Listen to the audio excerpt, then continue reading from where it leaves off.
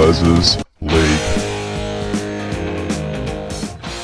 Hello and welcome back to Big Les's League and All Rugby League Experience. I'm your host, Big Les. Let's start part 4 of the Rookie Watch going into 2023. The first team we're going to do today is the Rabbitohs. Now, let's start off with Ben Levett. He is a back rower from New South Wales Central West town of Parkes. This rugged back rower is in the Jai Arrow mould.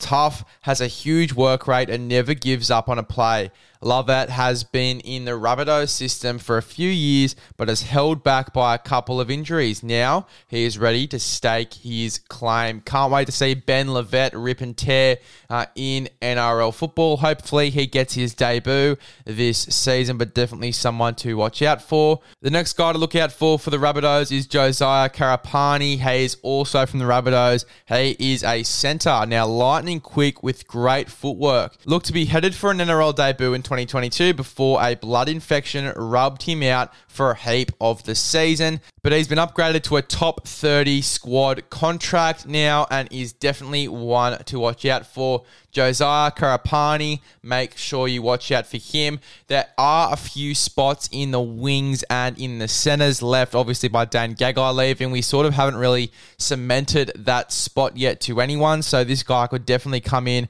and take one of those spots. Him and Terrell Callo. Now, he's traditionally a fullback, but he can play anywhere in the outside backs. Quick and powerful. He came through the junior grades playing with Joseph Suaalii and has rocketed from SG Ball to NRL top 30 in the space of a season. So awesome effort there from Terrell Callo, and I can't wait to see how he goes and if he gets to make his NRL debut. As I said, there are still spots available for these guys to make their debuts, so hopefully they play some good football in the Jersey Flegg, in the SG Ball, wherever they're playing at the moment, and hopefully earn themselves an NRL debut. Now, for the Canberra Raiders, we've got 3 players here to look out for. The first one is Brad Morcos. He is a centre. He was part of the Illawarra SG Ball team a couple of years back that went down to the Raiders in the final. But Morcos obviously did enough to impress the late Peter Mulholland, who came knocking with an offer to move to Canberra. He has since played the one NRL trial and has represented Lebanon at the World Cup. He is well and truly in the mix to debut in 2023. Excited to see how Brad Morcos goes in this Raiders outfit, potentially getting his debut. Going to be hard for him to do that with guys like Sebastian Kris, Matt Timoko in this side, who are just absolutely killing it for the Raiders at the moment. I mean, Jared Croker, who was one of the main guys for the Raiders, is struggling to get into this team as well. So it's going to be very hard for Morcos to get into this side, but hopefully an opportunity opens up for him and he gets to make his NRL debut.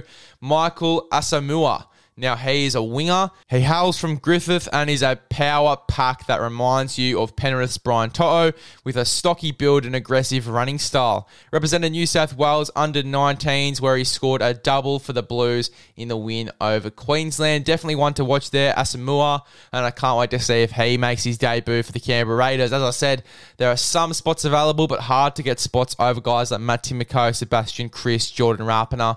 Unless there's an injury, I just can't see these two guys making their debuts, but hopefully that opportunity opens up, as I said before, for Morcos, and Asamoah gets to make his debut as well. Trey Mooney already made his debut, a middle forward for the Canberra Raiders, former Parramatta junior who continues to impress everyone with his development and attitude at the Raiders.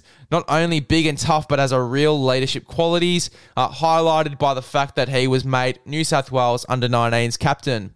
He has one NRL start so far, but expect plenty more following the exits of Ryan Sutton and Adam Elliott. Yeah, this guy's going to work his way into this side sometime soon for sure. And I can't wait to see Trey Mooney rip and tear for the Canberra Raiders. He's been hyped up heaps by the Guru on Bloke in a Bar podcast. So you know if the Guru hypes him up, he could be anything, wink, wink. But Trey Mooney, can't wait to see how he goes in the NRL, because I guarantee you he's going to make a spot for himself either off the bench or starting in this side in the 13 jersey. Now, the last team we're going to be looking at in this part is the Sydney Roosters. Now, the first guy I want to touch on is Robert Toya. He is a centre, the most dominant Queensland schoolboy in both codes, league and union. Was absolutely tearing apart the GPS system for Nudgee College before an ACL knee injury brought his season crashing down. I'm thinking that GPS would obviously be something for their school or a union league. I would not have a fucking clue. But there you go. He was tearing it up for both codes, league and union, so you know he is an absolute talent. Currently in rehab and won't be available for selection until May, but could come into the NRL equation later in the year. Very excited to see if he works his way into this NRL side. What a redemption story that would be, coming off an ACL injury, working your way into the Roosters outfit. They've got a few centres and wingers in their belt now, obviously signing Corey Allen, Jackson Paulo, Joseph Suaalii and Daniel Tupou were there. Joseph Manu is there as well. There's a lot of centres and wingers. Paul Momirovski, I believe, is still there. They've got a lot of centres and wingers at the moment, a lot of outside backs, so it's going to be hard for these outside backs to work their way into this side, but hopefully Toya gets his debut sooner rather than later. Sua Wong is someone I want to mention. He is an absolute freak. He was really, really strong for Fiji, really good defender, and in attack as well, he was super dangerous. Phil Gould has rated him, saying he's the next big thing as well, next big thing in rugby league. He's already represented Fiji at 19 years of age, which is just absolutely mind-blowing. He's already knocked back a monster offer from Wayne Bennett's Dolphins, where it was offered $1 million over 3 years to stay at the Roosters. That is insane. $1 million for a young guy over 3 years. Jesus Christ, if I was him, I would have taken it, but it just shows the loyalty there in that Rooster system. 19 years of age, just about to turn 20. A lot of upside to him. Could be anything, as the guru says himself, but can't wait to see Sua Wong rip and tear the next big thing in rugby league, as Phil Gould says. Xavier Vaha is the next guy I want to talk about. Prop from the Sydney Roosters, a young heavyweight boxer who puts his hands up to go toe-to-toe with Payne Haas and sparred Paul Gallen. So no wonder the Roosters are now backing the Queensland under-19s prop and captain to fight for an NRL bench spot at some stage in 2023, and I think he'll definitely get there. It's certainly no easy feat against a middle rotation, including Jared Waerea-Hargreaves, Matt Lodge, Lindsay Collins, and Terrell May. I reckon he'll get the spot over Terrell May halfway through the year. Guy's got a lot of upside, really strong front rower, and a heavyweight boxer as well, so I wouldn't be going to fight him at any point during a game. But Xavier Vaha, very excited to see how he goes in this Roosters side. There you go. That is part 4 of the Rookie Watch. One.